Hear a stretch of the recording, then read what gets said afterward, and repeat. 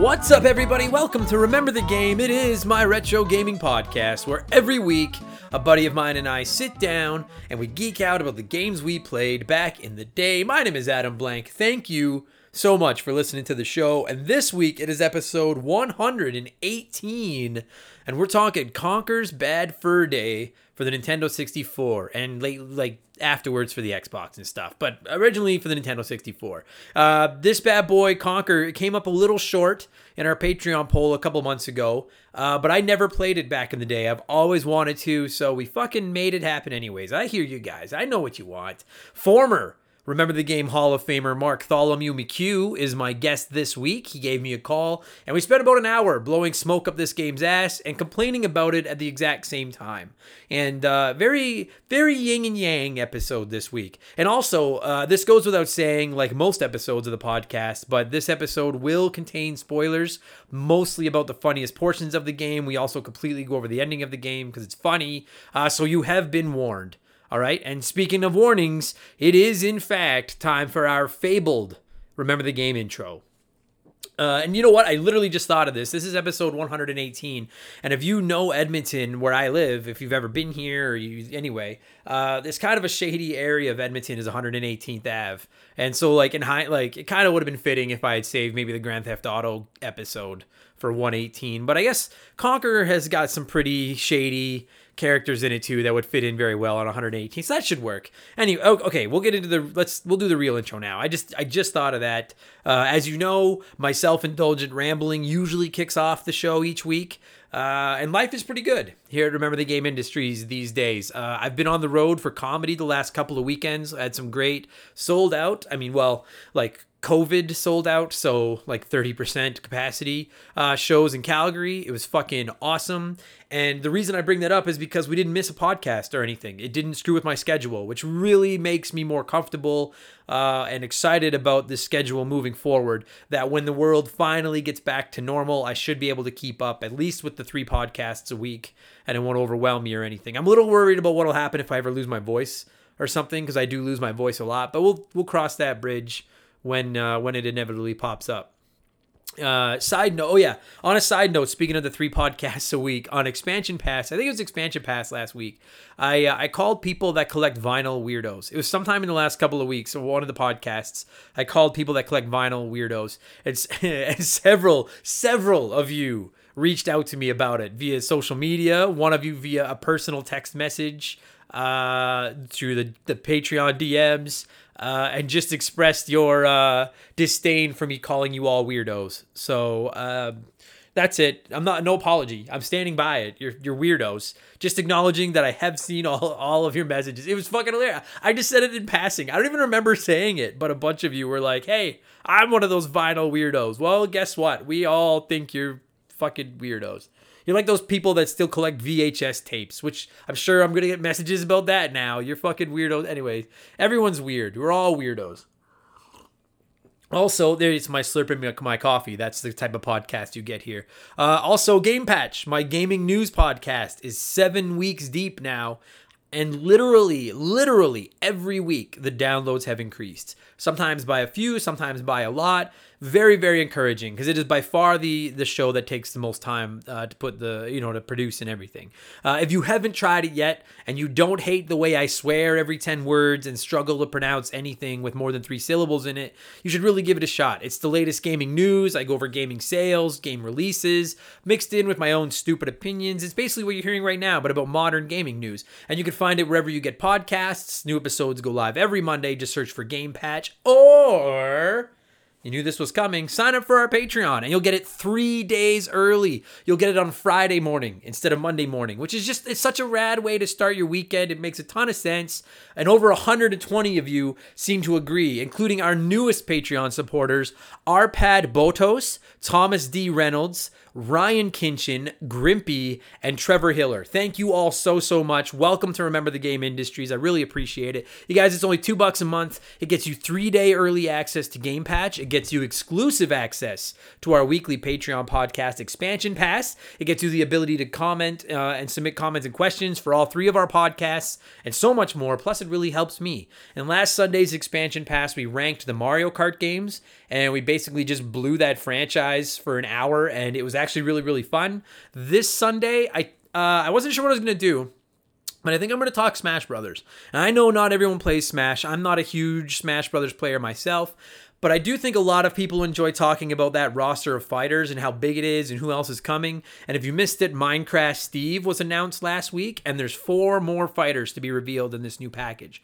So I was thinking I would lock in my predictions, welcome all of you to do the same. I'll read a bunch of them on the podcast and talk about them. And if anyone nails all 4 remaining DLC characters for Smash Brothers, you will be immortalized forever on tape, on the podcast. You'll get into the Remember the Game Hall of Fame. Maybe I'll even send out a prize or something. So that's going to be this Sunday's podcast. There's also about 50 older expansion pass and bonus podcast is sitting there waiting for you to download right onto your phone or whatever you listen on. We rank Mario games, Mario Kart games. We talk Xbox, we talk PlayStation, all kinds of fun stuff. So if you like what I do, I know this is a very long-winded sales pitch, but thank you so much. And please consider giving me the change in your couch each month for a bunch more of my podcasts. It's patreon.com/rememberthegame. It's only $2, and fuck, it helps me so much. Also, major thank you to everyone that upped their Patreon pledge to our new $5 tier that we're running. Some of you said you didn't even care what the new perks were. You just wanted to support me and support the show. And damn it, that is just the nicest fucking thing. So thank you all so much. Also, our Patreon poll for October is over. It just closed. It was the Dud edition. This was a 2-horse race. We took a bunch of the shittiest games we've never covered on the show that you guys wanted covered and put them in the poll. And it was basically a 2-horse race right out of the gate between Shaq Fu and South Park for the PS1 and Nintendo 64. Came down to the wire, but South Park came out on top. So I'll be playing through the PlayStation 1 version over the next couple weeks, and you'll be getting an episode of the podcast about it. I might do Shaq Fu as well, just because it came so close. But we'll see we'll see how fucking angry I am after I finish South Park before I commit to playing goddamn Shaq Fu as well. And finally, I try to stream on Twitch on Tuesday, Thursdays, and Sunday nights from 8 to 11 p.m. Mountain Time. Occasionally my internet tells me to go fuck myself. Anyone that was there on Sunday knows that that's the goddamn case, but I do try. So it's Member the Game on Twitch, not Remember. Member the Game on Twitch. I interact with the chat. I talk to you guys all the time while I play video games. It's lots of fun. Please come check it out. There may not be a Sunday stream this week, as it is Thanksgiving here in Canada land, but I don't even know if we're going for a Thanksgiving dinner or not because the entire world is infected. So I don't know what we're doing. I'll keep you guys posted, but just follow us on Twitch. It's free, and then you'll know when I'll be around. That's enough. That's enough self-promotion. What are we at? 7 minutes. Fuck, I talked. That's enough blowing myself. Let's blow you guys. Let's blow in the cartridge, which is the opening segment, the real opening segment of the show. I read a few comments and questions from our Patreons, usually gaming related, but not always. I respond to them, and we decided we'd call that segment Blowing in the Cartridge. So that said, let's blow. And the first comment this week comes in from Matthew Davis. And Matthew says, I know there are a ton of Vita fans out there. I don't know if that's true. I am, but I don't know if I don't know how many there are actually out there. But anyway, I'm sorry, Matthew. Okay, so Matthew says, I know there are a ton of Vita fans out there. Now that the Nintendo has seized production of the 3DS and 2DS console line, does it open the door for Sony to create another handheld? I feel like there's room in the market to compete with the Switch, although I would rate Sony's interest at about a 1 out of 10. I just love the PSP and the Vita, and I'd be excited to see what else Sony can do. There's a cool looking new handheld coming out called the Playdate that looks great. It also appears to have a unique subscription service where new games are released every couple months or so. Do you have plans on picking one of those up? Love the shows. Game Patch is a great addition. Nicely done. Thanks for all the hard work you do. Thank you very much, Matthew. That feels nice. Thank you. I gotta say, I have never heard of the Playdate. I fucking love that name though. I almost started laughing while I was reading your comment. I love the name Playdate. What you playing? I'm playing with my Playdate. That's fucking sick. So I'm gonna have to look that thing up, but I've never heard of it. So as of now, no, I have no intention of buying one. As far as the Vita and Sony getting back into the handheld market goes, look, I know I kind of made a bit of a joke, but like I am a huge Vita fan myself. If you listened to the console ranking episode we did of Expansion Pass a few months ago, only $2 a month, it was one of my favorite consoles of all time. I really like the Vita a lot. That said, no. I don't imagine Sony ever gets back into the handheld market. I mean, the PSP was a big success, but that was because everyone was buying it to hack it. And the Vita really didn't do that well, as awesome as that thing fucking was. Nintendo is finished with the DS lineup, like you said, but that's just because the Switch came along and just did everything it was doing better. Like the Switch is dominating, right? Plus, you got to remember that Xbox gamers can now stream their Xboxes, their Ones and their Series X's and S's onto their phones and tablets now. So if Sony wanted to launch a new handheld, they would not only be competing with the Nintendo Switch, they'd be competing with phones and mobile games as a whole. They'd be competing with Xbox's new streaming services, and apparently they'd be competing with the Playdate. Fuck, I love that name. It's an impossible fight to win.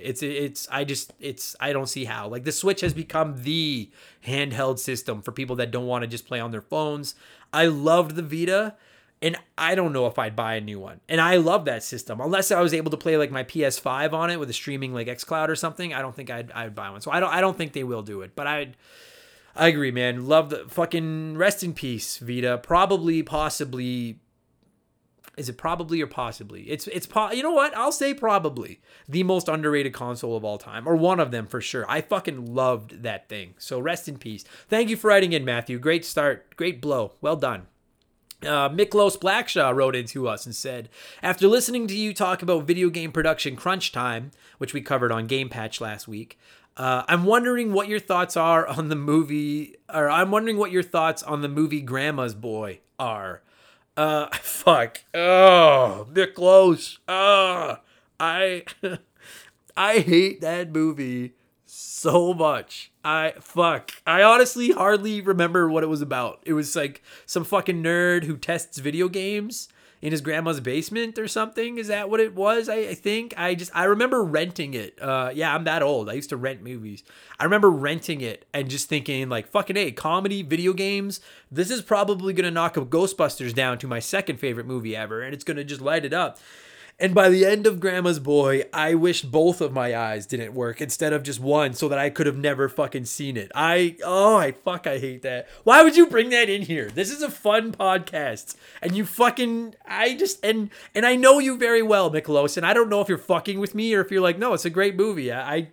Do any of you like Grandma's Boy? Did any of you like that movie? Because if you did, you're even weirder than the vinyl collectors. That's just, I hate that movie so much. Oh, if I didn't need your $2, Miklos, I would ban you for bringing that movie up.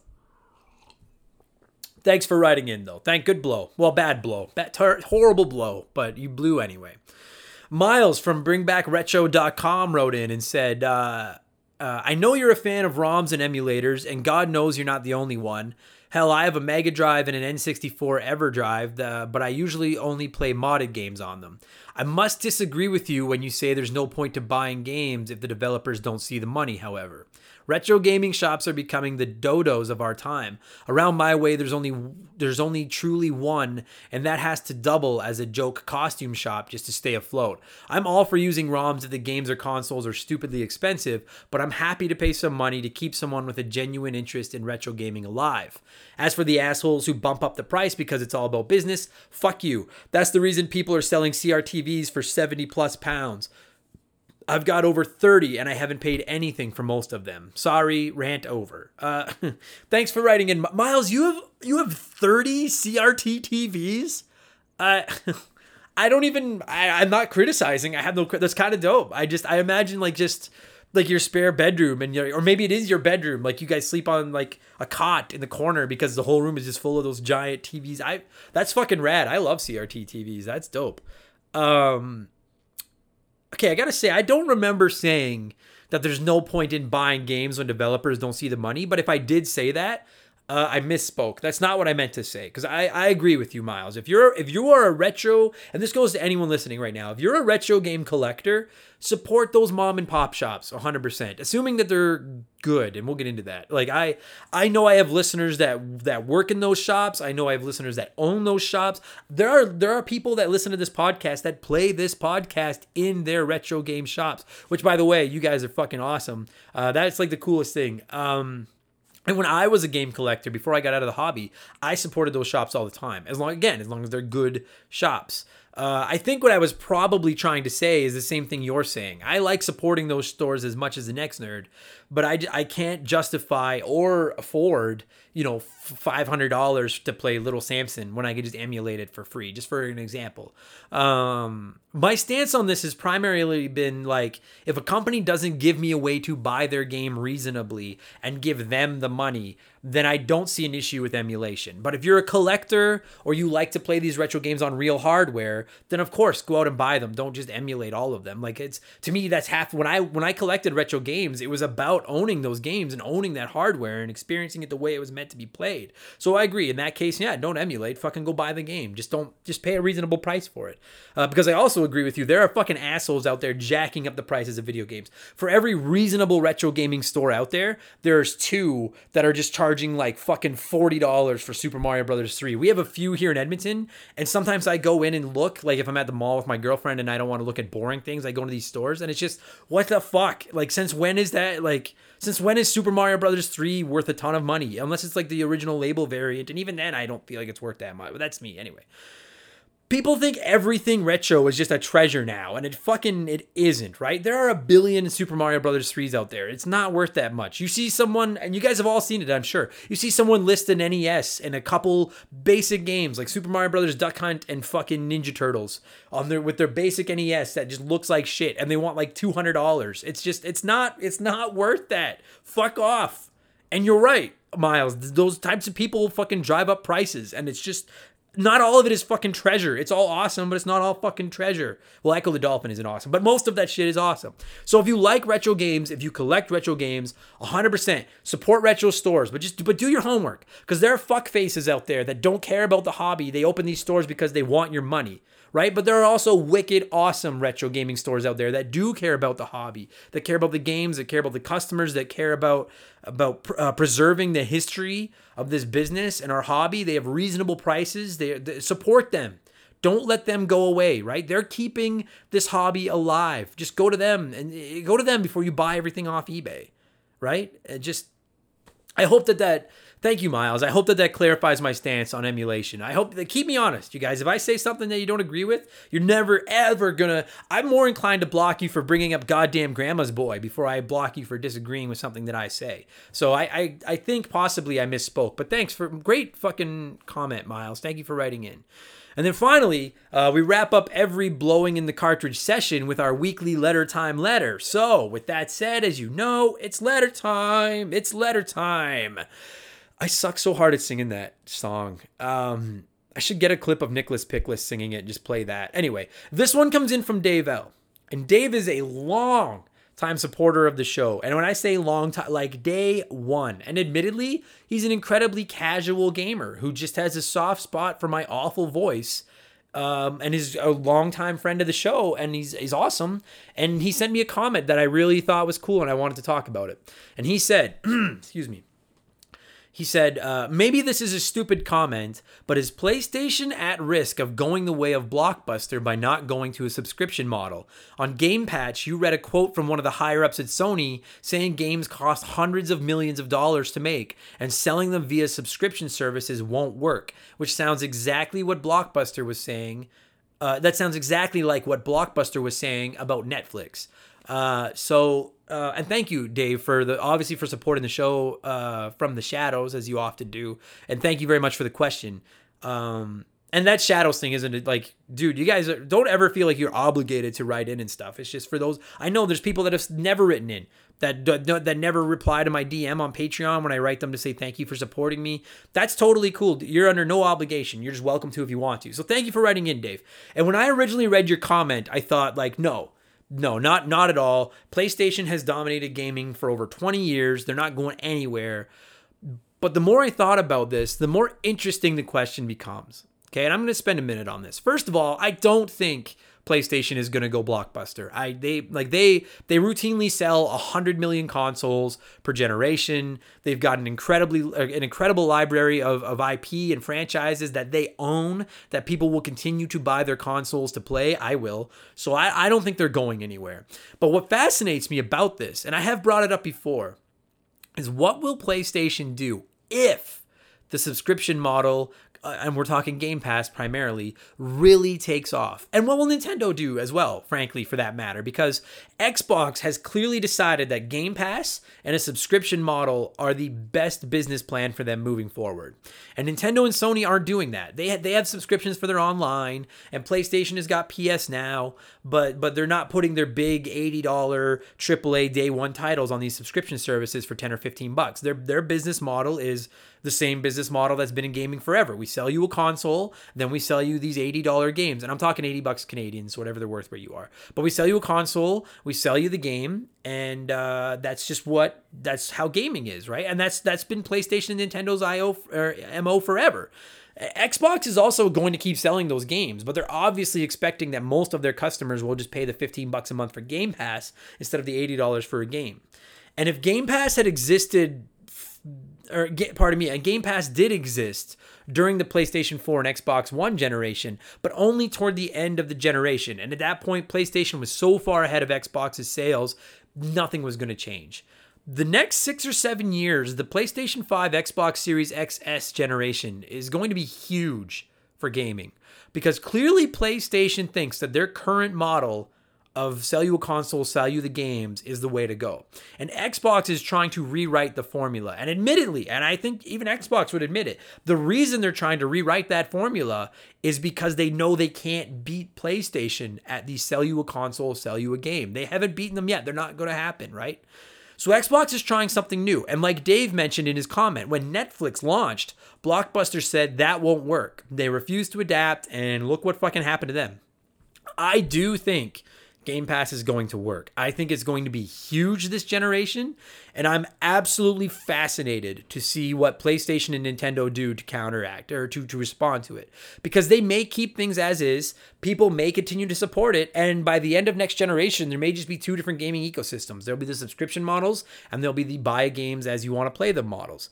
Because PlayStation and Nintendo, you've got to remember, they have something that Blockbuster didn't, and that is valuable IPs that people will pay for, right? And as someone that loves the Game Pass model so much, I will continue to buy those Sony and Nintendo exclusives at full price because I want to play them. I will buy a Last of Us 3 or the next Uncharted or the next Horizon or the next Mario or the next Zelda, whatever. I will keep paying those. So why give them to me in a subscription when you know that I will buy them that way, right?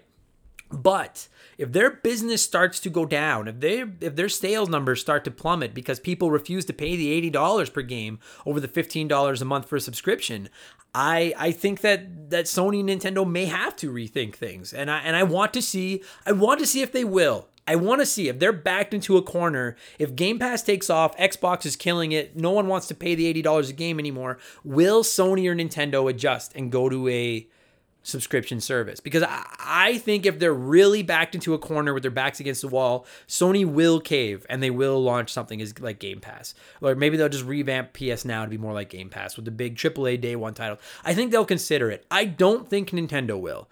Because Nintendo still doesn't even let people chat on their fucking online on their service. They just don't give a fuck. They do what they do.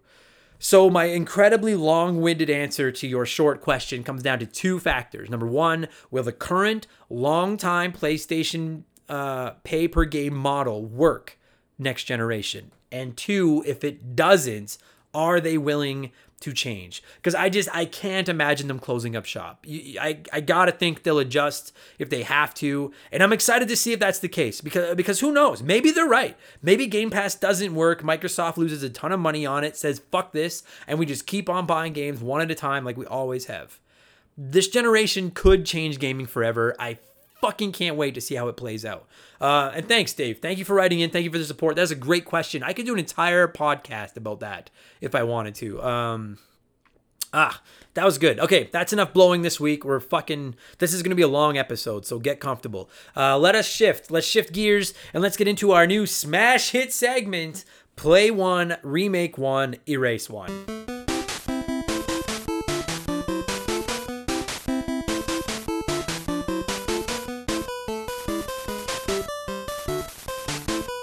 And as always, a huge thank you to Classic Concentration from the original NES for unknowingly providing our theme music for the game, or for Play One, Remake One, Erase One here on the show. The rules are simple, you guys. Each week, I give our listeners 3 retro games. They can play one as it exists. They can remake one as a modern AAA game. The third one is erased from time forever. And this week, it is the Konami/Great PlayStation 1 games that haven't already been remade edition. Because admittedly, when I wanted to do a PlayStation episode or edition of it, and when I looked up the best PlayStation games ever, I was looking for games to play, like the Twisted, or the Tony Hawks, the fucking Resident Evils, Final Fantasy VII, so many of their games, the Banjo, or the Spyros, the Crashes, so many of them have already been remade. So we ended up going with 3 good games, 3 great games, 3 Konami games. We're talking Silent Hill, Metal Gear Solid, and Castlevania Symphony of the Night. As always, there are no wrong answers. There is a correct one, though, and I'll tell you what that is in a minute. And like every week, this is the segment that gets the most feedback from our Patreons. It's legitimately the hardest part of the show each week is trying to figure out which comments to read on here, because I always feel bad that I don't read everyone's. Some of you put a lot of thought into them and a lot of work. I did see all of them. Thank you, everybody. Please keep writing in. I will get you on the show sooner than later, I promise. If you're on Patreon, speak up. Don't hesitate. I see some new names again this week, which is fucking awesome. Let's get into Play One, Remake One, Erase One, and we are going to start with Ryan Kinchin. And Ryan said, 3 of my most played PS1 games. I would play Symphony of the Night because it's in a perfect form as it is. I mean, there's a reason they just keep porting it to every console generation. I would remake Silent Hill because as far as psychological survival horror goes, it doesn't get any better than Silent Hill, and a full-blown remake from the ground up would be shit your pants nightmare-inducing. And finally, even though it hurts me to say it, I would erase Metal Gear Solid. I love the series, but slowly throughout the years, they've become glorified CGI mini-movies, and now with Hideo Kojima out of the picture, Konami is taking what made sitting through the 30-minute to 1-hour cutscenes bearable and turning the series into a dumpster fire. I'm looking at you, Metal Gear Survive. P.S. Silent Hill is way better than Resident Evil, and before the Resident Evil fanboys attack me saying, oh, well, if Silent Hill is so good, why is it dead? It's because Konami is greedy and wrecks everything they touch. That, and at this point, zombie games, movies, TV shows, etc. are so cliche and overused. Thank you for playing, Ryan. That was a long one. I don't usually read ones that long, but I like the logic you put behind that. And I read this for 2 reasons. One, your logic, it was sound, it was thought out, particularly the Metal Gear Solid point about how Kojima's gone and there's so many cutscenes. Totally. And 2, that's a spicy take about Silent Hill being better to Resident Evil, and then just straight up going at the Resident Evil fanboys. If you guys... That's bold, man. Put that on the internet. If you guys want his email, just send $5 to Adam at member that. No, I'm just kidding. I won't give out your email, Ryan. Great take. And No One Cares feels the same way. He wrote in No One and said, I'd play Castlevania, I'd erase Metal Gear Solid, and I'd remake damn Silent Hill. We need another Silent Hill game. Yes, I'm a Silent Hill fanboy. That's what No One said. So both of you would play Castlevania, erase Metal Gear Solid, and remake Silent Hill. I gotta say, running this edition of the show, running these 3 games, I did not know so many people out there were big Silent Hill fans. I really had no idea. I'm also a pussy when it comes to horror games, so I'm not very in tune with that universe. But really, I was blown away by how many of you guys are big Silent Hill fans. Zane Donovan wrote in and said, easy choice this week, erase Silent Hill, it's boring. And that's all Zane said. So damn it, Zane, that's cheating. You still have to play one and remake one. I guess it got your comment read, so mission accomplished. But you get partial credit, Donovan, for I don't mind you calling out Silent Hill, but you got to tell me which one you'll play and remake. So partial credit, Donovan. Also, Zane is a cool name, so that got you on the show. Slick Rick wrote in and said, play Metal Gear Solid. It's a little clunky for its age, but there are plenty of sequels that give you exactly what you'd be looking for from this franchise. The story may be long, but it's phenomenal. Leave this one as is and play the sequels for better graphics and tuned gameplay. Plus, Meryl is an evil witch and she gets what she deserves. We'll get into that. Remake Castlevania. This game was great and doesn't need a remake, but its storyline is a little shallow. It's got some brutally cheesy dialogue and voice acting. Seeing this game on next-gen graphics is too good to pass up on and could kickstart the franchise again. And then Erase Silent Hill. It's a good game, but there are plenty of other horror games and franchises that do a better job than this one. It would be a shame, but it wouldn't be as missed as the other two. So for those of you that don't know, Slick Rick admitted during our confessional podcast a couple weeks ago that he and his friend used to just beat up Meryl in Metal Gear Solid all the time. So it completely makes sense that you wouldn't want to see that game remade, Rick, because they'd probably take that portion out and you couldn't get your jollies, or they'd make her able to fight back. But remaking Symphony of the Night, that is interesting because not many are saying that. Everyone's saying just play it, it's perfect. So that's a bold fucking take by the slickest of Ricks. I appreciate that. A couple more here, and then I'll give you the answer. Stupid Monkey wrote in and said, finally, an easy one. Play Castlevania because, like an idiot, I still haven't. Remake Silent Hill. The series has kind of lost its way and needs to be brought back. Erase Metal Gear because the series means nothing to me. I've never cared about it. Now listen, I'm not the world's biggest Metal Gear fan either, but I don't know if I've got the balls to just tell the entire internet that I would erase it forever. So, again, for $5, I'll sell you Stupid Monkey's email address as well. I'm mostly joking. Mostly. Now, a lot of people had the same answer this week, which makes me feel like I need to make this harder because I always try to make it where it won't be the same answer. A lot of you did the same thing. Grimpy, one of our newest Patreons, Grimpy wrote in and said, play Castlevania. It doesn't require a remake. Remake Metal Gear Solid. It's long overdue. A fully fledged HD bad boy would be awesome. Erase Silent Hill. I appreciate it's got some big fans, but it's one of those games that kind of went under my radar and I wouldn't miss it. And that seems to be the most popular answer that we're getting here, particularly remaking Metal Gear Solid, which I think most people agree would be, like, that game has not aged well, and remaking it would be fun. Like, a real remake would be pretty dope. Nick Sills wrote in, last one, and said, I would play Symphony of the Night. It's a gem, and the graphics gameplay are perfect. I'd remake Metal Gear Solid. The graphics, well, classic, could use an upgrade. The clunky controls could be improved, and I'd prefer if the camera was over the shoulder. And erase Silent Hill because Resident Evil is better. And there it is. And I saw a few people say that. And this round of Play One, Remake One, Erase One has made me think that we could have a Silent Hill versus Resident Evil episode of the show and just let the fucking nerd fists fly. Just deep in the trenches. So, but Grimpy, Nick Sills, and everyone else that replied with that order, they nailed it. Everyone. That's my order. I would play Castlevania Symphony of the Night because I never have, and everyone yells at me. I know, and it's impossible to look up a list of the best PlayStation 1 games and not see this game near the top. It's fucking impossible. So unless the entire planet hatched a plot years ago, before this podcast even existed, to sucker me into playing it someday, because he kept putting it at the top of these lists, even though it sucked, knowing that I'd eventually see it and be like, I should play that game, and then I'll get fucking angry. It sounds pretty fucking good as is. I really gotta... It's one of the retro games that I most want to sit down and play that I just haven't yet. I would remake Metal Gear Solid, like a lot of you said, because I just played through this a few months ago for the first time since high school when it originally came out. And while I love the concept of Metal Gear Solid, like, Jesus Christ, it needs a makeover. You guys, like, controlling this game, it feels like you're using a fucking Pong joystick and trying to get through it. So I'd remake that as well. And then I'd erase Silent Hill. Now listen, we have plans to cover Silent Hill on the show in the future. COVID has just thrown a kink into the guests that I want to do it with and I's recording plans. I am a pussy when it comes to scary games, but I actually really like the first Silent Hill game. I haven't played the other ones. I really like that first one. That said, I also like Resident Evil better.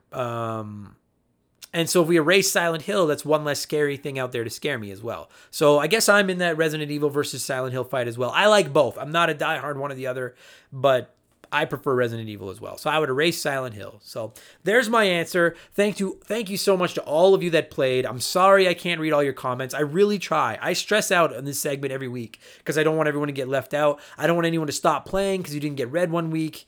Although if a couple of you did stop playing, that would actually make this job a lot easier, but don't. Seriously, I love all the comments. Thank you guys. Keep writing in. We'll keep playing. It's fucking, I could do this as its own podcast. Play one, remake one, erase one with the comments I get. Okay, before I get into what I've been playing and we get into Conquer, I know this has been a long intro. I like to talk retro gaming news if something catches my eye. And goddamn, my eyeball snagged on something hard this week. EA, those fucking sons of bitches, they announced that if you pre-order the upcoming NHL 21, you'll get exclusive access to something called NHL 94 Rewind. And it's basically current rosters and teams dropped into NHL 94. The same controls, same graphics. It'll be playable on October 30th, and it looks fucking awesome. It looks so sick, but I do not want to pre-order fucking NHL 21 to play it. And I really hope that they just eventually make this a standalone title. Just release NHL 94 Rewind every year with modern rosters. I don't think they will, because quite frankly, I think more people would buy that than would buy NHL 21. But man, I would pay $30 for a current hockey game designed exactly like NHL 94, but with modern players, modern rosters, with online and stuff like that. I'd pay $30 for that. So if you want to buy NHL 21 anyway, check this out early and you can get a hold of NHL 94 Rewind. But no fucking way am I pre-ordering your goddamn game, EA. Especially not after that Madden shit fart fest that people went through in August with that broken pile of ass. So look into it if you want to. All right, good enough. What have I been playing? Then we'll get into Conker's Bad Fur Day. I've actually been playing, so the game I've been playing the most in the last week is Mario 64 with the 3D All-Stars package on my Switch. Now listen, we reviewed Mario 64 way back on episode 50 of Remember the Game, like a year and a half ago. And I'm traditionally quite hard on this game. But I gotta say, like my opinion on Mario 64 is changing a little bit. Like I'm really having fun replaying it. So I'm going to do a full 120 star run for the first time in forever. I'm at about 60 stars right now. And then we've been doing some revisited episodes from the early days. You guys know that. I might do another Mario 64 episode down the road because I kind of feel like maybe I owed an apology. Like it's been really, really eye-opening for me. It's been really fun. I also played through Twin Breaker, A Sacred Symbols Adventure. It's on my Xbox. I finished it in a weekend, last weekend. It's a short game. I'll have a review video up this week. Maybe even by the time you guys hear this, it'll be up probably Wednesday or Thursday morning. I've finally sat down and really started putting some time into Wasteland 3. Not as much as I would like to, but I have been playing it. I'm really digging it. I want to finish it before Cyberpunk 2077 comes out because it's so immersive, the story. And I can't play it when I'm inebriated if I've had a couple of puffs or a drink because I can't focus on the plot. So I really got to get serious about it and bunker down and play it at night. I was super excited about Crash Bandicoot 4, and that's been put on the back burner now because I want to finish Wasteland 3. And it's one of those games that if you walk away from, you're completely fucked. So I'm really digging it to the point that I think we'll see how it ends, but I think it's going to end up on my Game of the Year contender list. And then I've been playing some Mario 35 on my Switch. It's pretty sweet. It's very repetitive. I don't think I like it as much as Tetris 99, which is also repetitive, I know. But it's pretty fun. If you don't know, it's a battle royale game where you play Super Mario Brothers, the original game. It's free if you have Nintendo Online on your Switch. I'd love to see a Super Mario 3 or a Super Mario World variation of it. But it's pretty cool. I'm digging it. So, and that's it. Jesus, we're at like 40 minutes. I talk too much. And we still have a long Conker's Bad Fur Day episode to get to. So let's get into it. I like to give some of you nerds a chance to share your thoughts on games before I indulge myself and ramble for a while. So we're going to get into a couple of your quick thoughts here. And again, spoilers. This game is 20 years old. You fucking had time. We are spoiling everything today. Corey wrote in and said, I wish Nintendo would take more chances these days like they did with this game. I understand why they don't, since Nintendo essentially makes family-friendly gaming experiences ever since the GameCube. That being said, games like this are what made the N64 library so diverse and so quirky at times. Also, rest in peace 90s and early 2000s Rare. And also, insert mandatory fuck the N64 controller statement here. Word, Corey. I do too. I agree that I wish that Nintendo would try more things like this. Like, you look at this game and you think, if you were able to do this, like if you were willing to put this on your console, how the fuck is GTA 5 not on the Switch? That drives me fucking crazy. But And I also agree, fuck that Nintendo 64 controller. We're on the same wavelength, Corey. Ryan Kinchin wrote in and said, one of my favorite N64 games of all time. This is one of those games growing up you had to borrow from a buddy if your parents wouldn't let you buy or rent it. That was me. And then play it after everyone went to bed. The satire and the one-liners in this game are hysterical to this day, and anyone who says they don't sing along with the Great Mighty Pooh is a liar. It was made even better when they ported it to Xbox with better visuals, better multiplayer, and they even kept little nods to the N64 version. Thanks for writing in, Ryan. I actually did play the Xbox version on Rare Replay for the sake of this episode, which made it easier. And it's so rad that there's clearly still some Nintendo code in there and some references to it, which I love. Fucking, we need more N64 re-releases, goddammit. Just clean up those games and try again. I want that because I fucking hate the N64. I don't hate it. Anyway, we've done this a million times. And then finally, Miles from BringBackRetro.com wrote in and said, I know this game will get a lot of hate, but I spent so much time on it. I still have my boxed copy. From the sexy flower to the broom who unsuccessfully hangs himself and the singing shit monster, this game will forever be a favorite of mine. Sure, it takes a while to get into, especially with the hangover slow walk and the context-sensitive items, but overall, it's well worth a play. Who knew, again, spoilers, who knew you could make an entire game out of trying to kidnap Conker to use him as a table leg so your milk won't spill? I fucking nailed it, Miles. I love it. The whole story of this game is so fucking dumb. And that's what makes it great. And I've talked long enough. Let's get into Conker's Bad Fur Day. Good old Mark McHugh and I had a great laugh talking about how funny this game is. We'll also talking about some of the many warts it has. I'm going to cue up some music. And we're going to get right into it. Let's talk Conker's Bad Fur Day, which originally released in North America on the Nintendo 64 on March 5th, 2001. Kick back, relax, let's fucking go.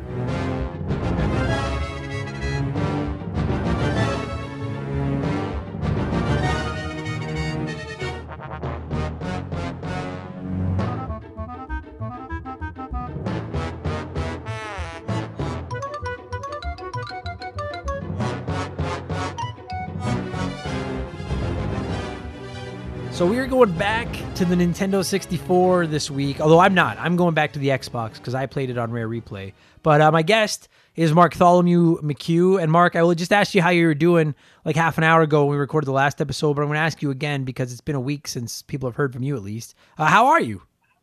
I'm good. I'm doing all right. Excellent. I feel like that's a little bit of like behind the camera. Now that you know how the magician does the trick. There's 2 weeks of episodes recorded in the last 90 minutes here. And this week we're talking Conker's Bad Fur Day. This is one that's been on the Patreon poll a couple of times. It's never won, but it's always come close. I have wanted to play this forever. Now, I played the Rare Replay version, so I'm going to get this out of the way right off the hop. Did you play this back on the 64, or did you play the Rare Replay version as well? I did. My parents didn't buy me this game for obvious reasons, but I had a friend who secretly lent it to me. Ah, devious. So I would only play it when my parents weren't home, and yeah, this dude. When they come home, I'd switch over to Mario Kart or something. Oh, nice. That's smart.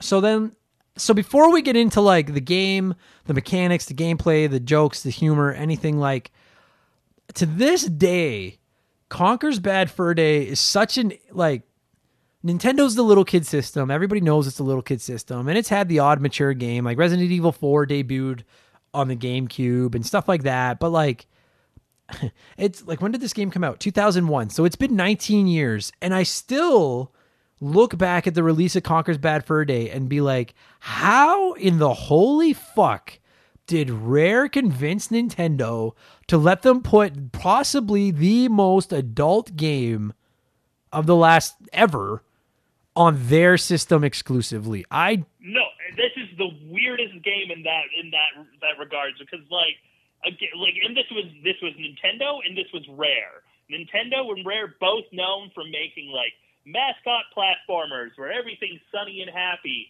and then here comes this weird, dark, twisted game about a hungover squirrel that just came out of nowhere, and it's what the fuck? And what I think it was is because this was the last game that Rare made for the N64, and it's like the last episode we went through. This came out at the very end of the N64's life. This would never have been a launch title. This was all right, I guess, if we're making that, just put it on. We'll release it. No, and they didn't expect anything to come of it. Yeah, it's just such a... I'm sure you could go online and look up. You guys know we don't do that. We don't do homework here. I'm sure there's like a big backstory behind it, but like, it's just so fucking weird. Like I honestly wonder. I wonder if part of it was like at this point the PlayStation had handed the Nintendo 64 its ass. Like I love Nintendo as much as anybody, but like PlayStation fucking murdered the Nintendo 64. Absolutely it did. And that was the first time Nintendo had its lunch fed to them, right? Because the NES took over gaming. The Game Boy dominated like no one's ever seen. The Super Nintendo, Sega gave them a fight, but let's just put my Sega bias aside. The Super Nintendo defeated the Sega Genesis.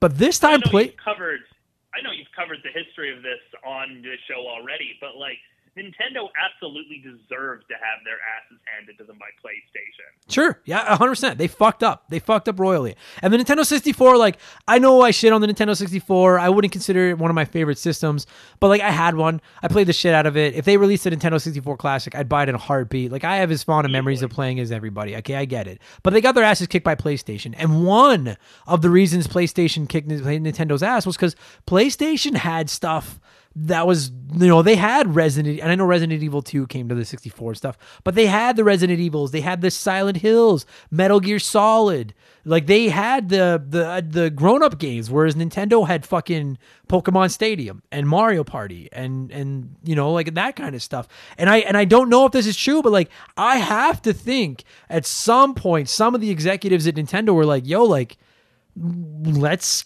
have an adult game. They're like, okay, like if that's what people want, then it's like, I hate to keep referencing The Simpsons, but you know what Conker's Bad Fur Day kind of felt like? It kind of felt like PlayStation was Gabbo and Nintendo was Krusty and Gabbo was taking over the world, and then Nintendo was like, so you want violence or you want like R-rated games, do you? And then they released Conker's Bad Fur Day. Like that's kind of what it felt like. They're like, yeah, that's kind of what it felt like. Like even like I never played this as a kid. Frankly, I never really had this like inkling to get it because, like you said, this came out right at the end of the Nintendo 64's lifespan, and admittedly, for the first time in my gaming life, I had kind of moved on from Nintendo. Like aside from the wrestling games, I played most of my games on my PlayStation at this point. So I skipped out on this one.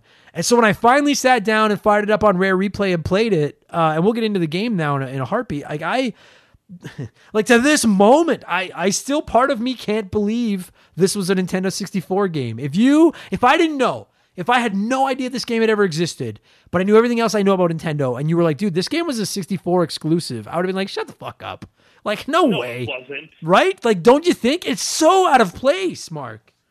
It is possibly, like, I'm trying to think of, like, anything, I'm trying to think of a more vulgar game that's ever come out. Like, maybe the South Park ones. Yeah. Maybe, like, something like Mad World, which, again, was a Nintendo exclusive, weirdly. Yeah, or like the Leisure Suit Larrys or those stupid fucking games, but I knew South Park was going to come up because that's where I wanted to start when it comes to this game itself. Because I have got some criticisms of this game, no question. Oh, for sure. But it just certainly cannot be denied. The funniest video games I have ever played, and it's not even like it's a ginormous gap, are the two South Park RPGs and this. And I legitimately would say this is as funny as the South Park games. The South Park games have the South Park going for them. I'm such a big South Park fan that like I know what Cartman is all about, and he makes me laugh, and Randy, and the inside jokes and stuff like that. But this game legitimately made me laugh constantly, and it was about people and it didn't have the advantage of the South Park games did of having characters I know and a universe I know and characters and inside jokes that I get. Like, this was all completely out of nowhere, and I will say, as frustrated as I was getting with some of the controls and stuff like that at sometimes, I constantly wanted to keep playing because I was like, I don't know what the fuck it's going to say next. And it is so... You know something else is coming. God. And, this game, again, 20 years old, I can't think of a single other comedy game that works as well as this one does. Or that works at, it's not even, you'd think that after this game, there would have been more games in that genre, but there aren't. It's astounding that there aren't more games that are comedies. Yeah, I mean, listen, you and I are both like, and I say this, like, I can't even stress to all of you listening right now how giant these air quotes are, but you and I are both professional comedians. Like our, like quote, like our job is literally to say funny things and come up with funny things. And I'm playing this and I'm like, dude, whoever wrote this should be a comedian because this is fucking hilarious. And I've got to think writing a funny video game is like writing a funny book. That shit's hard. Even this, I try to be funny on this podcast sometimes. It's hard when you don't know how the audience is like reacting. Do you know what I mean? Like when we're on stage as comedians, I can say something and if the crowd laughs, I'm like, okay, they thought that was funny. And if they don't laugh, that works. Right. This, like, they wrote this game. Obviously, like, I don't know anything about game development, but I assume that they write the game and the script and stuff before they get too far into making the game so they know what it is they're making it around.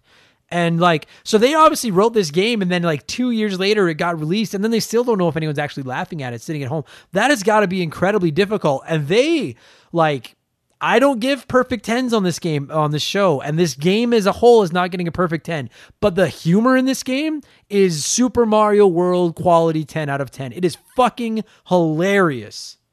Well, then the humor is so good, but then the ending is so dark. It's so...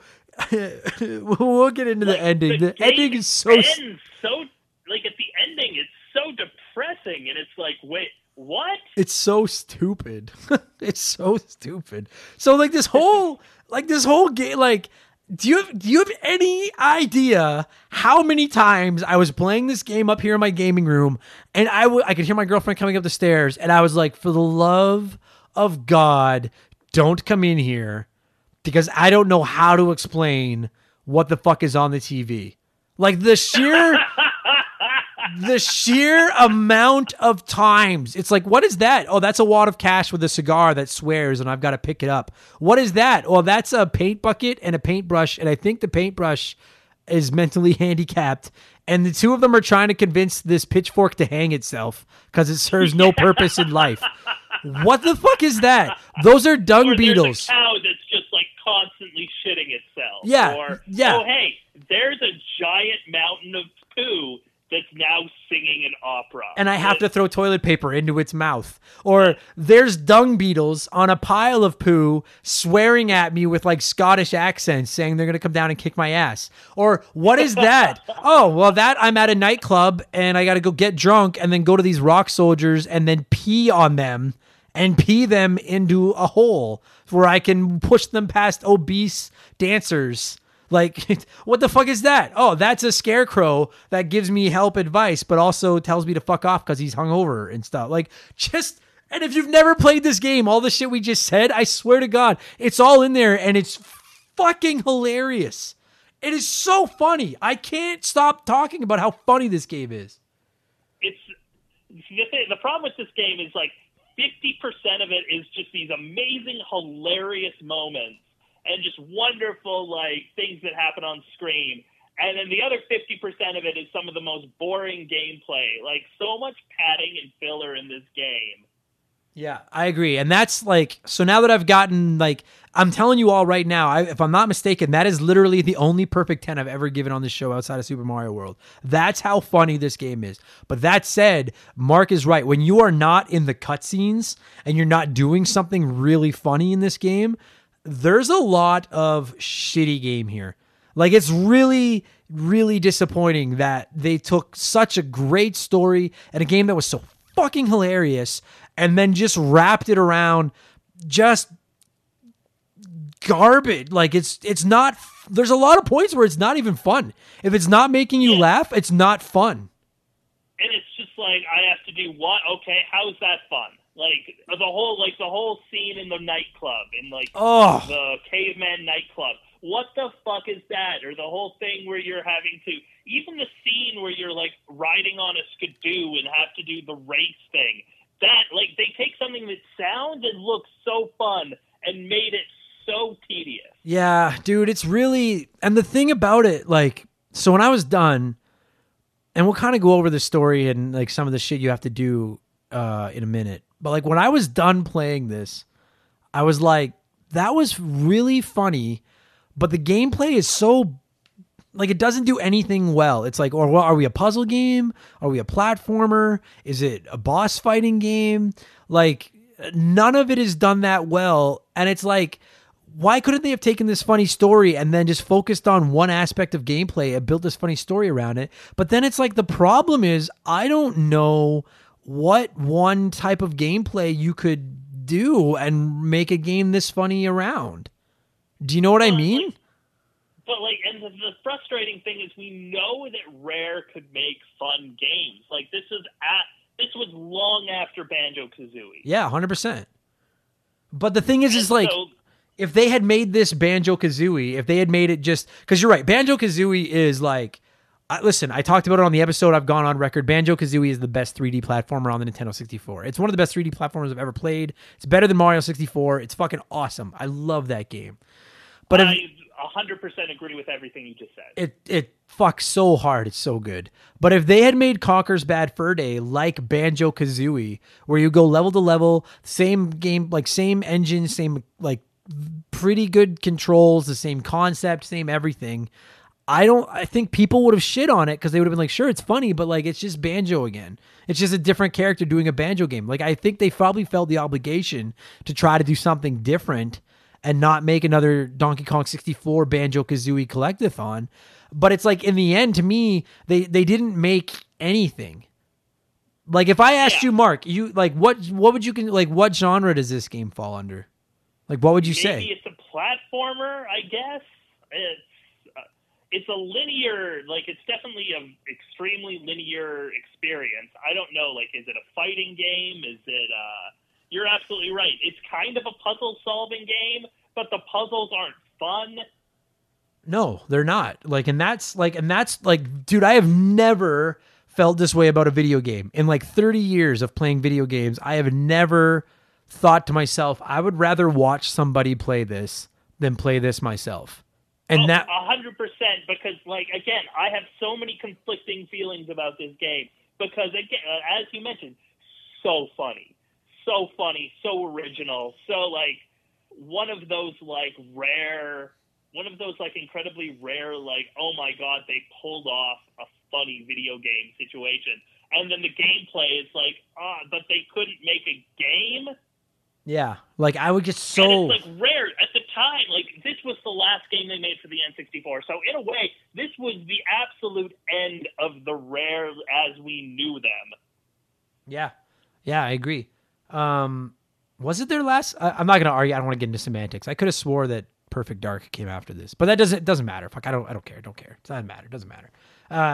I get it though. You're right. Like, Rare has a phenomenal reputation. Those guys know what they're doing. They make fantastic games, and they got this one. Like, you know what it feels like to me is like they had like 4 years. Like, let's just say for argument's sake, Nintendo told them when did this game come out?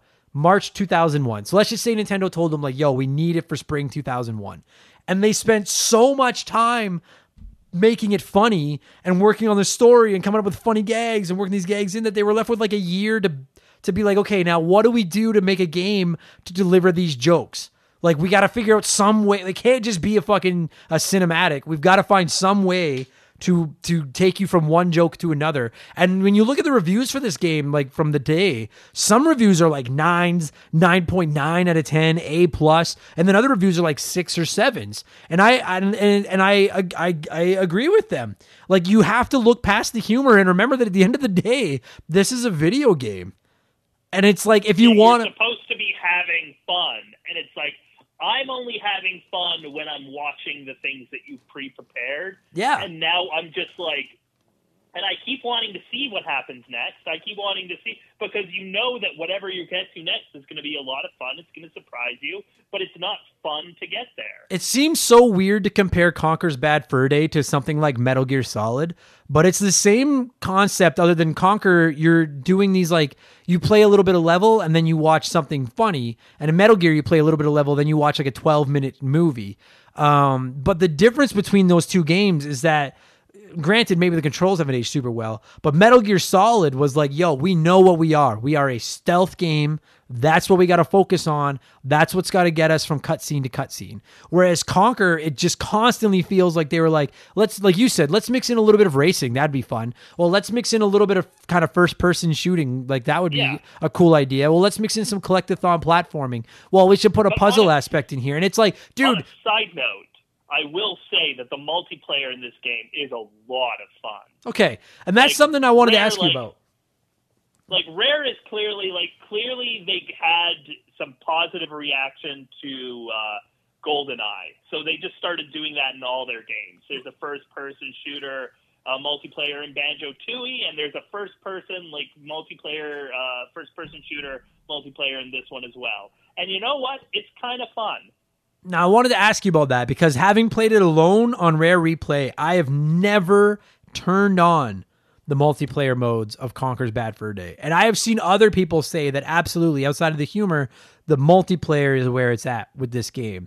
So I was really hoping that you would experience the multiplayer in this game because I am as blind as it fucking gets when it comes to the multiplayer in this game. So if you remember or know anything about it, the floor is yours. Explain why the multiplayer is fun, please. Okay, so the multiplayer, it's basically GoldenEye. There's a bit of variation. There's multiplayers where you remember the big war scene at the end, near the end, that's supposed to be a parody of Saving Private Ryan. Yeah.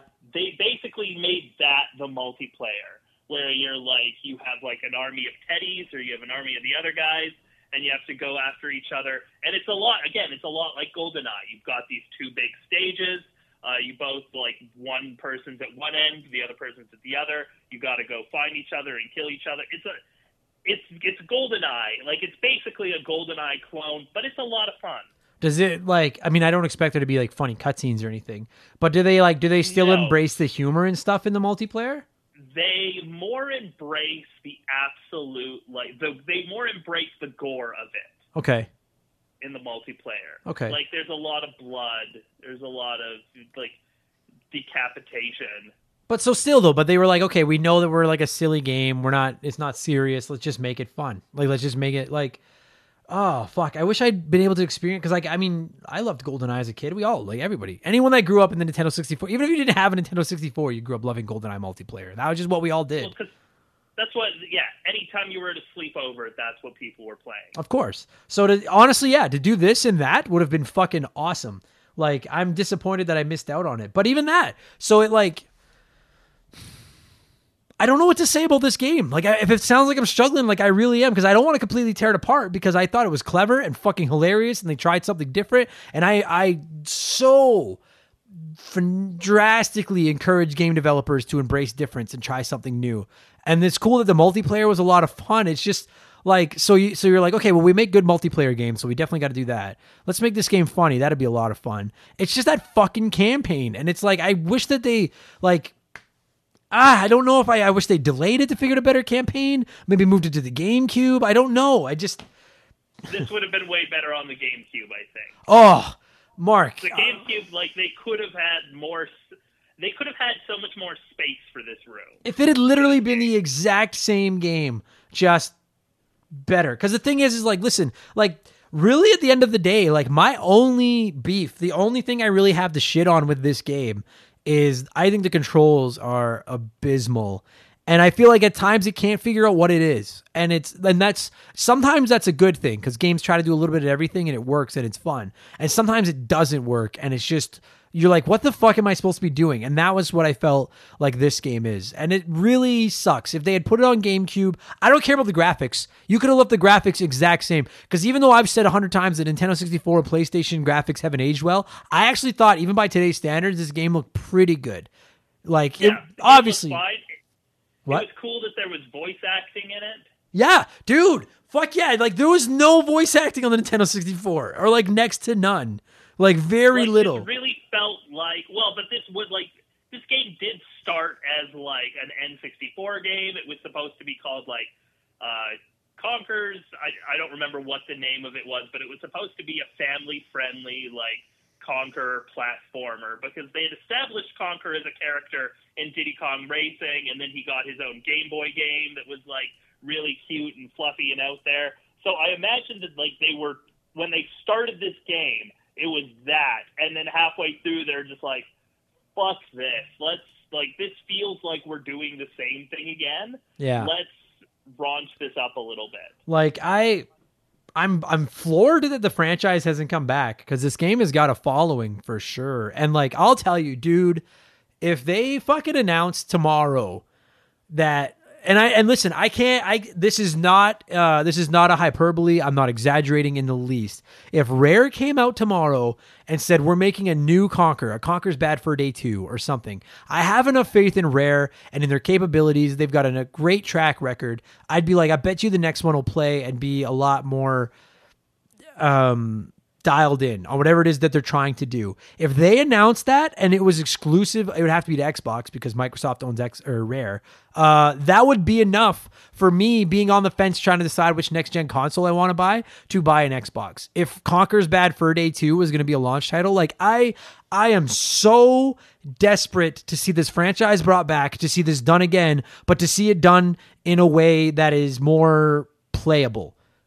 Do you know what I'm saying? Because like I so badly want to give this game like a 10 and be like, that was so fun. But fuck me. The fucking controls in this game make me so fucking angry. And that's where, let's go. I've been holding it long enough. I need to get this off my fucking chest so that I can suck this game's dick again at the end and give it like a half decent score. First and foremost, what the fuck is with the inverted left and right camera? Why? Oh my God.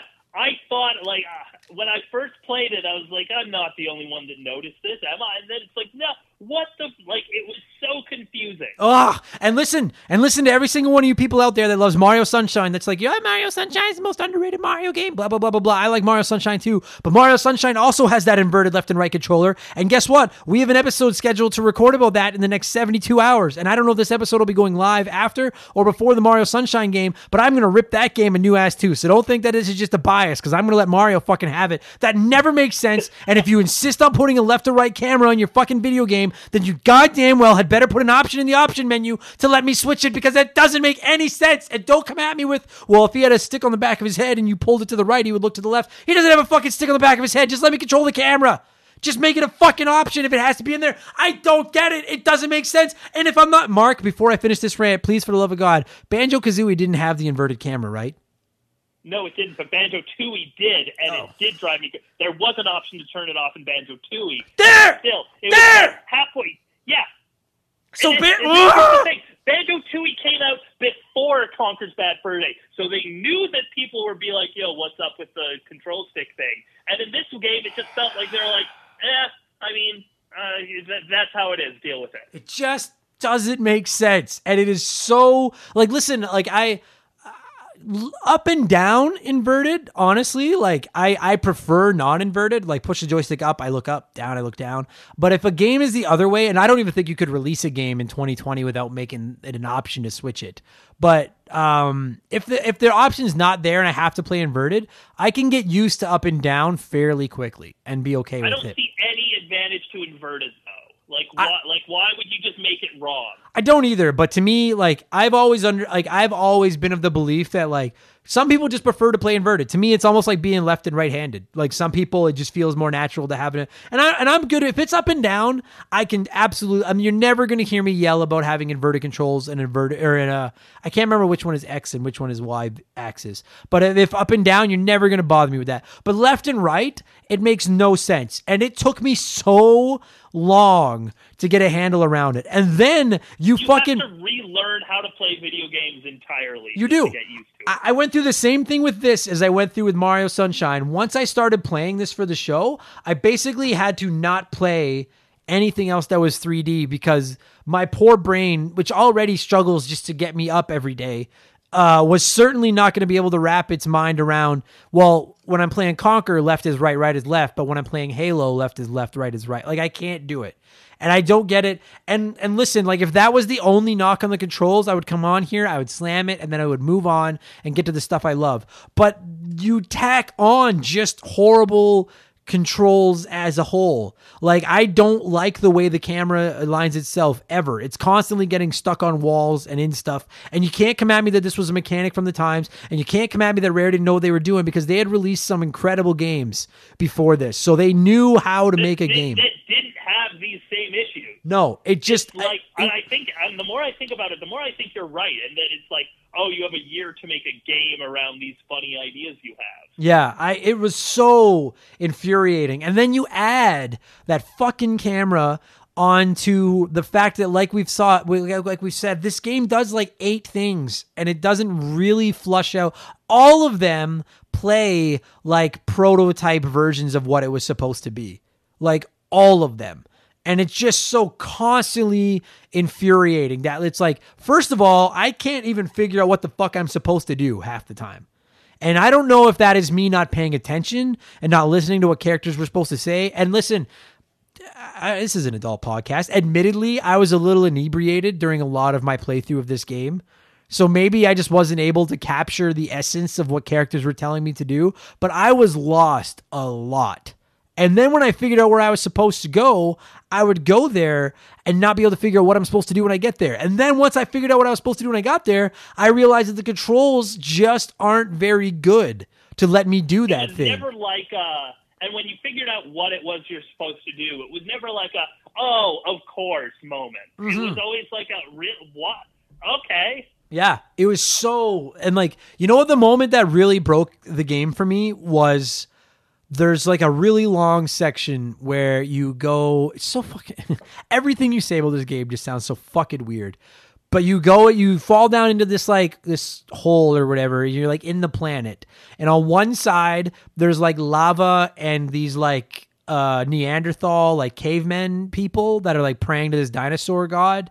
And on the other side, there's people made out of like rock or clay or something, and they have a nightclub. And you got to go to one side, and then you have to go back to the other side. And I found the entire section incredibly tedious and slow and kind of frustrating. But when you go to that rock side and you're in this nightclub, and it's funny, the concept is fucking hilarious. You're in a nightclub where all these people made of rock are dancing like they would at any club. What you have to do is get Conker drunk, have him go over to this barrel of like moonshine and drink it till he's loaded. Then you stumble over to the rock people, and then you pee on the rock people, and you have to like steer them into different holes where they fall through this hole. And if you let go of the pee for like half a second, those rock people jump up and run over and hit you, and you have to start the whole thing over. And you are almost certainly going to have to let go of the pee because you're not close. You either run out or you're not quite close enough to pee far enough to push these rocks in. Like, it really, you know exactly what I'm talking about. Like, it does not handle very well at all. At all. Well, and like the frustrating thing is there's so many ways that you could have made that fun. Instead of like it being a run over and like go pee on this person, it could have now been like a first person target game. Yeah. Dude, if they had literally just made the pee thing, you know how there's like other aspects where like Conker like throw knives, and like the camera goes right over his shoulder. If they had just made the pee like that, it would have been completely no problem. But instead, the pee works like shit. It's so hard. That is the stupidest thing I've ever. To make it tedious, and it's a funny concept, and it would have worked so well if it was fun. And then the worst part is if you run out of, because he can only pee for so long, right? Like and I'm okay with that. That's physics. Like if he'd peed forever, I'd be like, well, this isn't realistic. Like he has to run out of pee eventually. But the problem is then once you run out of pee, he doesn't just sober up. You have to steer him over to this thing where there's like a first aid kit where it'll give you like some Alka-Seltzer and you drink it to sober up. But it's like, while you're walking to it, he stumbles really slow. The camera spins. He stops to puke. And it's like, dude, every time I fuck this up, and the only reason I'm fucking it up is because the controls don't work, and I gotta go sober up and then go drink more booze, I've gotta take like 30 seconds to walk him over to this fucking thing, not because I can't, but because the game won't let me. And I was getting so angry. And the whole game is full of stuff like that. Anytime you have to swim, this game does not work at all. At all. And that's how a lot of Rare games were. That's how a lot of video games. Like, I'm telling you all right now, if I ever start a game development company, like if Remember the Game Industries actually becomes an industries and we start making games, the only swimming I'm ever going to put in one of my video games is going to be the characters come up to a swimming part and they're going to be like, oh, we have to swim. I promise you nobody wants to do this. And then it'll just be like a cutscene. And then it'll be like, there, that wasn't that bad. And like, you know what I mean? Like something like that. Because swimming sucks. Swimming sucks even more when it's 3D and the controls don't work. Swimming sucks even more when you constantly have to go looking for air. And I know I literally just talked about how he can't pee forever. That would be realistic. But don't make me look for air. It's not fun. It wasn't fun in Sonic. It wasn't fun in Mario 64. It wasn't fun in Banjo-Kazooie. It's not fun in Conker. It'll never be fun. Don't make me look for air. Fuck. I've never met somebody who played Super Mario World and then played through the the water levels and then went like, that would have been a lot more fun if I had to look for air during that. Yeah. No, it's and you know what really frustrates me about the air thing is that, to their credit, the way Conker's face on the screen shows you how much air he has left is fucking hilarious. It's hilarious. Because he just starts out with his puffy cheeks and his wide eyes, and then slowly, like, the cheeks start turning blue and his eyes start getting bloodshot, and he starts to look like he's struggling. And it's like, and I'm trying so hard to concentrate on where I'm trying to steer this fucking squirrel, but I can't help but look at this stupid animated face on the side and just fucking crack up. And I know he's about to drown, and then I'm going to get angry when he dies because I got to start over, but I'm still laughing at how stupid his face looks. Oh. Now, what did you think? Like, what did you think of the ending of this game? Like the whole glitch thing. Oh wait. I guess spoilers. You guys know there's spoilers on this show. It's about old games, but just for the record, probably spoilers for the next 3 minutes or so. So I feel like this has a very like the end of this game is why like it's dark. It is. And it's like, I liked the way it ended, and I liked those last moments, but it was like, that wasn't funny, and didn't feel like it had much to do with the rest of the game. See, I'll agree that it didn't really feel like it had much to do with the rest of the game, but I will disagree. I thought it was fucking hilarious. The glitch thing is funny. The glitch thing is funny. That giant, so if you've never played it, maybe you don't care, maybe you don't have any intentions of playing it, but like this giant alien, looks like one of the aliens from Alien, like goes to kill Conker, and Conker's like, oh my god, I guess this is the end. And then all of a sudden the alien just freezes, and then Conker's like, what? The game glitched. And then he like starts going like Deadpool fourth wall breaking, talking to the game developer, and the game developer is actually typing text into the bottom of the screen. And Conker's like, give me some weapons, and like all these guns show up, and like, and do this and do this. And I thought that was really, as someone that hates, I think that's really funny. I thought it was fucking hilarious. Like, I hate final bosses and stuff like that, and I kept expecting like another final boss, and then it was like, nope, that's just it. It was just really funny, and now Conker's in charge. And here's the thing: I didn't like the thing with him on the throne, and he has that whole speech about how he doesn't want to be the king. Yeah, and he's like, I'm surrounded by people I hate. And really, I just want to go home and drink a beer with my girlfriend who just died. Yeah. And it's like, and it's sad, and then the game's over, and it's like, what? No, I mean, I get it, but I don't know. Like, okay, again, sorry guys, and this is a more modern spoiler, so in all seriousness, skip 30 seconds if you have not played the South Park Fractured Butthole. Just as your full warning, I'm about to spoil the last 30 seconds of Fractured Butthole. Mark, we have 30 seconds. The way it just is so stupid, and then it just turns out Cartman's hand was the enemy, or whatever it was. Cartman's hand being the bad guy, it was so, like, that whole game is so filled with, like, that's a game that, like, is really funny and also is really fun as a game. Yeah, that's the difference. But I love, and we're going to come back in a second. Okay. And there's just this whole, like, dark, like, sideline about, like, oh, and then there's somebody behind the scenes controlling it all. And then, of course, it's fucking Cartman at the end. And if you're a fan of the show, you're like, of course it is. And it's so funny. Yeah. So now, no more spoilers, we're done. But, like, again, If I'm comparing South Park to Conker, they're both fucking hilarious to me. And I love the way that they end on this weird, abrupt, kind of dark, stupid note. Like, to be honest with you, like, being as angry as I was at points during that game, I actually thoroughly enjoyed the ending. I really thought it was funny. And I also love the way that they started it out with Conker sitting on the throne, looking miserable, surrounded by these guys. And he's like, oh, you want to know how I got here? All right, well, it's a long story. Let me tell you. Like, I don't know there's got to be a technical term for that in storytelling that I'm just stupid and don't know. I don't know if it's foreshadowing or what. I guess it would be called a framing device in that case. Okay. But I love that. And like, because it did a great job. Even when I was getting frustrated with the game and it constantly made me laugh. But even when I was getting angry, I was like, well, I gotta know how the fuck he got on that throne. Like, I'm glad that you've told me how it ends. Yeah, there's like this like, you just are kind of like, I want to see how we get there. Like, I want to see what happens. And that's kind of the driving force of this game. It's not that you're having fun. You just want to see what happens. That's it. Yeah. So now before, because I straight up, like, I mean, we're at almost 40 minutes here, but I would just quickly like to go over some of the funniest stuff. Do you have anything else you want to shit on? Because like I'm done shitting. I just want to talk about fun stuff to end this thing. Do you have anything else angry? I mean, if we're talking shitting, let's get into the good stuff. The fuck. And I know that we kind of listed some shit off at the top, but I have to be honest. Like, so the thing that made me laugh the hardest in the entire game was either, to be honest with you, the bleeping of the odd swear word made me laugh. Dude, when you throw, when a properly placed profanity bleep is fucking hilarious.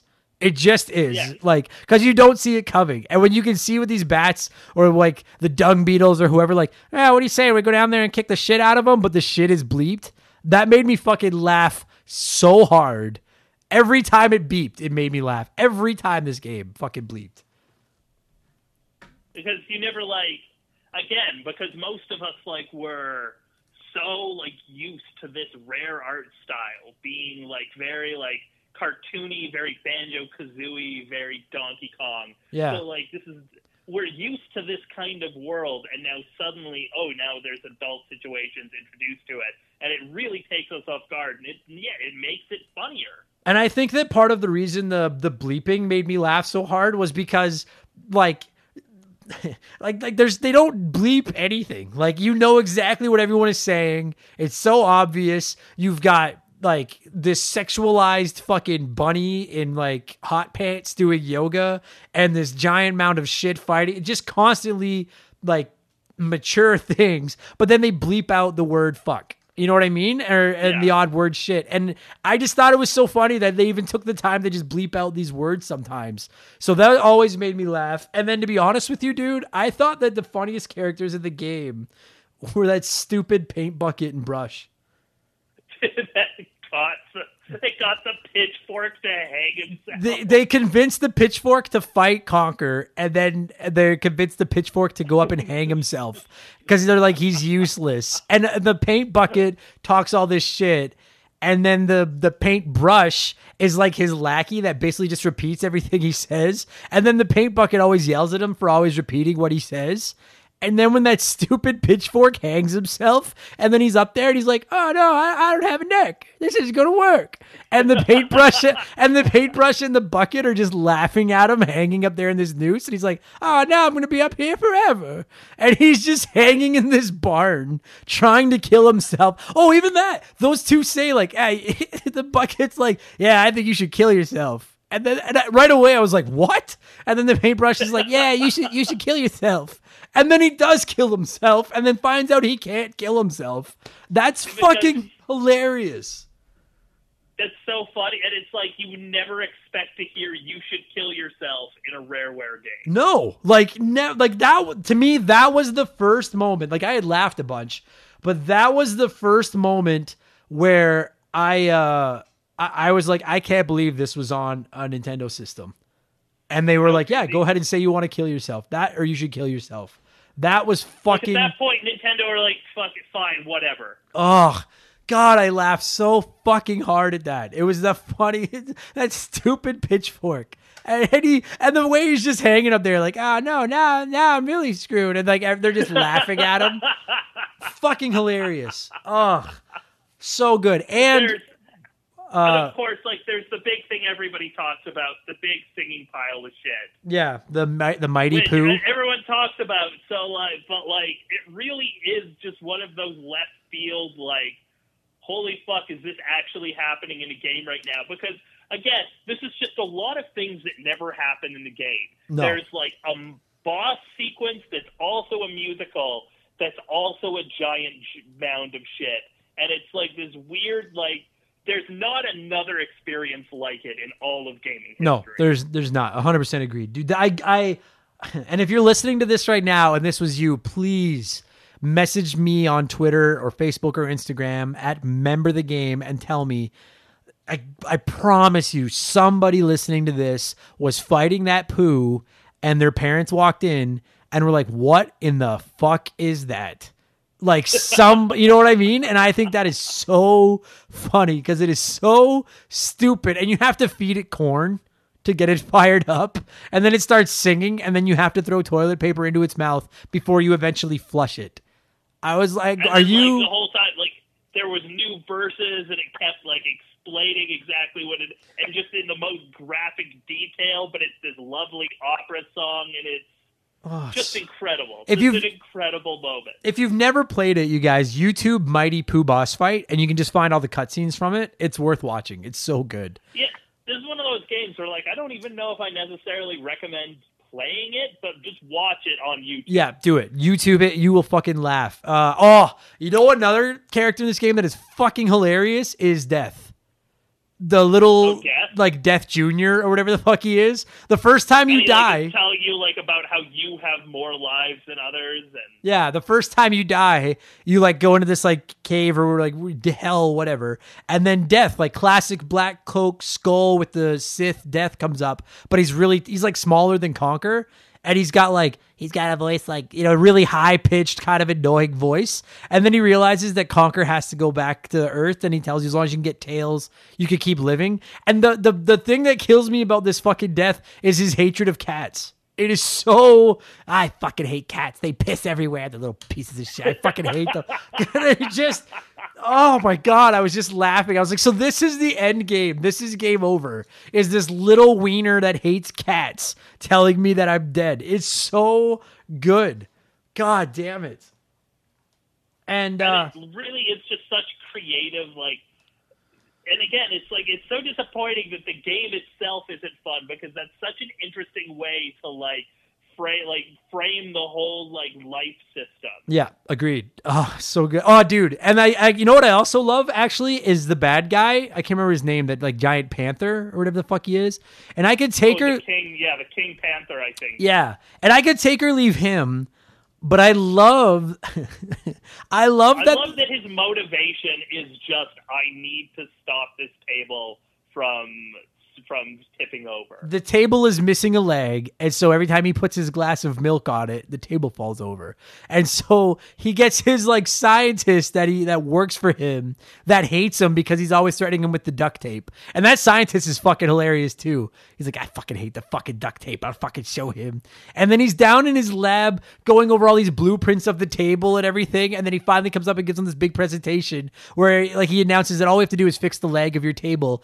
And instead of building a new leg for the table, all we need to do is go get a red-tailed squirrel who's the exact right size to stand here as the leg of your table. Like, what? And that's what... That's the bad guy's motivation. It's the most ridiculous, acidine, like, every other video game in history, the bad guy has, like, some evil plan to, like, take over the world. No, this guy's already taken over the world. Now he just needs something so that his milk doesn't spill over. It's so stupid. Like, because that happens very early on in the game where you find out about, like, why they're after him and stuff. And I'm like, I was playing it and I'm like, is that seriously all this is? And then when you get a game over, sure as fuck, it just shows Conker stuck under this table as, like, the fourth leg, balancing this table so the king could drink his milk. And I was like... And that's the cool thing that Rareware always did in the N64 era, is they showed you what happens if your character loses in the game over scene. Yeah. And video games never do that anymore. Mm-hmm. Yeah, I agree. It fuck is so stupid. And then, like, dude, we could go forever. There's the fucking gears. We have to find the 3 female gears that have run away because the big angry gear on the wall needs them, like the cogs. And then you go get those female gears, and as you slide them onto the wall, it's clearly a pole going into the circle in the middle of the cog, which is clearly, like, her mouth. And while you're sliding her onto the wall, the, like, angry jack-off, like, evil cog that wanted the girls back is like, oh yeah. And I was like, this is, again, another instance where I was like, oh fuck, please don't let her walk in right now. and see like this. this is the worst.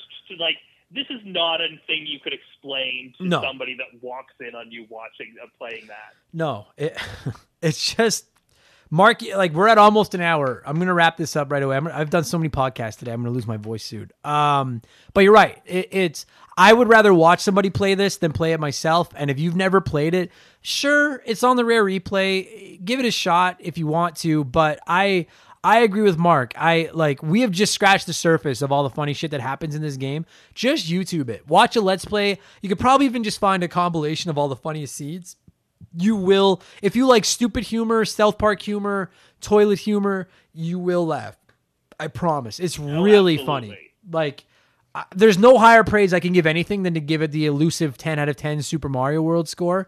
And the comedy in this game gets that 10 out of 10. It is so fucking funny. And it's really sad that the gameplay didn't match up to the hilarity of it. And I pray that they give this series another shot, try again, and just nail the gameplay this time. I would be so on board with that. It's not even funny. I would love that, but Rareware never touches their old IPs anymore. The last things they made, the last old game they made in an old series was that Banjo-Kazooie game in 2007 or something. Yeah. You haven't played Banjo 3 yet? No. Because I've heard that I've actually heard that it's a good game as long as you don't think of it as a Banjo game. Because it has nothing to do with Banjo-Kazooie. Which is fucked. That would be like Nintendo releasing a new Mario game and be like, it's really fun as long as you don't care that it has nothing to do with Mario. And it's okay, I guess. But yeah. I would love to see a real Banjo 3. And I think that if Xbox announced that, if Microsoft announced that could be a big seller for the next system. But Xbox has announced, hey, we're not doing exclusives for the next few years. So who knows what they're planning? I don't know. I don't have any idea what they're doing. But Conker's rad. I want a new Conker. I also want a new Banjo-Kazooie. I also want a new Perfect Dark. Come on, Rare. We fucking need you here. You guys were one of the best, and I don't know what the fuck is happening. Okay, let's score this thing. I don't know how the fuck to... I'm just looking for something to do with a number with this fucking game. How much money do you need? How much money's in this game? Do you remember? $1 million. All right. All right. So out of $1 million, what would you score Conker's Bad Fur? No, because we've done $1 million before. Conker's Bad Fur Day originally released on the Nintendo 64. So on a scale of 1 to 64, how many would you? What score would you give Conker's Bad Fur Day? Ooh, that's a good question. I would give it a 40. Yeah, fuck. That's what I was gonna do. So I got to do something different now. You know what? And I mean this sincerely. I'd probably give it a 35 out of 64. The comedy is perfect, but as someone that doesn't like controls from that era anyway, unless they're really spot on, I found it borderline unplayable at times. I got so irritated with the controls in this game. And for all of you that are gonna get good, go suck my asshole. I'll get good when you give me controls that'll let me be good. The concept is great. We need games like this. This is a genre that doesn't really even exist. The two South Park games are the closest thing to it, and they're obviously both way better games than Conker's Bad Fur Day. Or maybe even something like Duke Nukem, but those games weren't funny. So. Yeah. We need another one of these. I desperately want it. If you haven't played it, you could probably skip it, but I'll tell you guys, Google some cutscenes, Google the Mighty Pooh fight. Especially if you've had a few drinks or a couple of puffs, and you will fucking laugh. I promise you will fucking laugh. It's funnier than anything we've done on this fucking show so far. I promise that. Yeah. So, Mark, thanks for doing this, buddy. I appreciate you spending most of your Saturday afternoon talking video games with me on the phone. Oh, dude, absolutely. Anytime. Cheers, buddy. We'll do this again soon. Cool.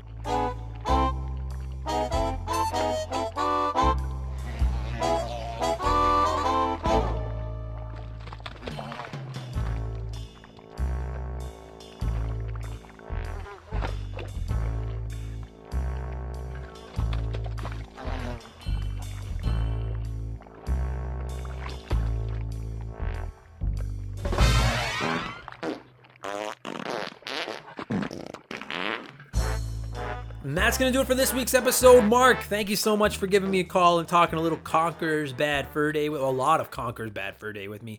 And every single one of you that are hearing my voice right now, that just sat through that conversation, that have listened to this episode, that have listened to any episode of the show, thank you so, so much. You guys, it's fucking awesome. If you're enjoying what we do, please consider supporting me on Patreon. It's only $2. It helps me so much. I'm literally putting I'm putting 50, 60 hours a week into these shows right now. And for just $2, you get extra podcasts, early access, you get a shout out, you get to submit comments.